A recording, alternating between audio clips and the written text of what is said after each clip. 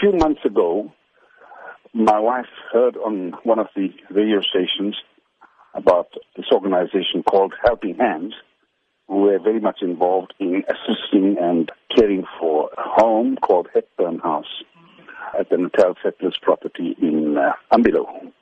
So my wife decided that she and I should go and see it.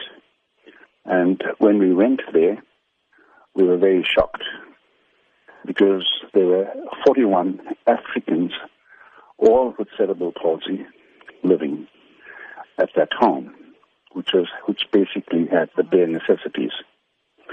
I then spoke to my wife, inquired from the ladies from Helping Hands and the ladies that were managing the nurses and others, and they said that 34 of them were abandoned by their parents. What encouraged you to help people with cerebral palsy? Well, my daughter has got cerebral palsy since birth, and she's 40 years old. And last year she said, "Daddy, I do not want to have a birthday party. I've discussed with Mom. I'm talking to you now, Dad. I do not want a birthday party. I want to help others."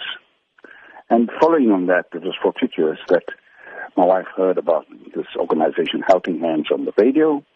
She met with some of the ladies, and then I went with them, and we had a look at this place where there are all cerebral palsy children. Will your support be continuous in this initiative? Well, we'll keep going there and seeing what else can we do. We've got a wish list from them now, and we'll involve a lot of other business people. I mean, when we were there earlier in the week, they said that yesterday we were going to hand over the playground equipment officially. From your side, are you considering requests from other people? Well, I should basically channel everything through Willowton group, but in this particular instance, because my daughter is cerebral palsy, and cerebral palsy children are very much close to our hearts, my wife and I decided that we will do it on our own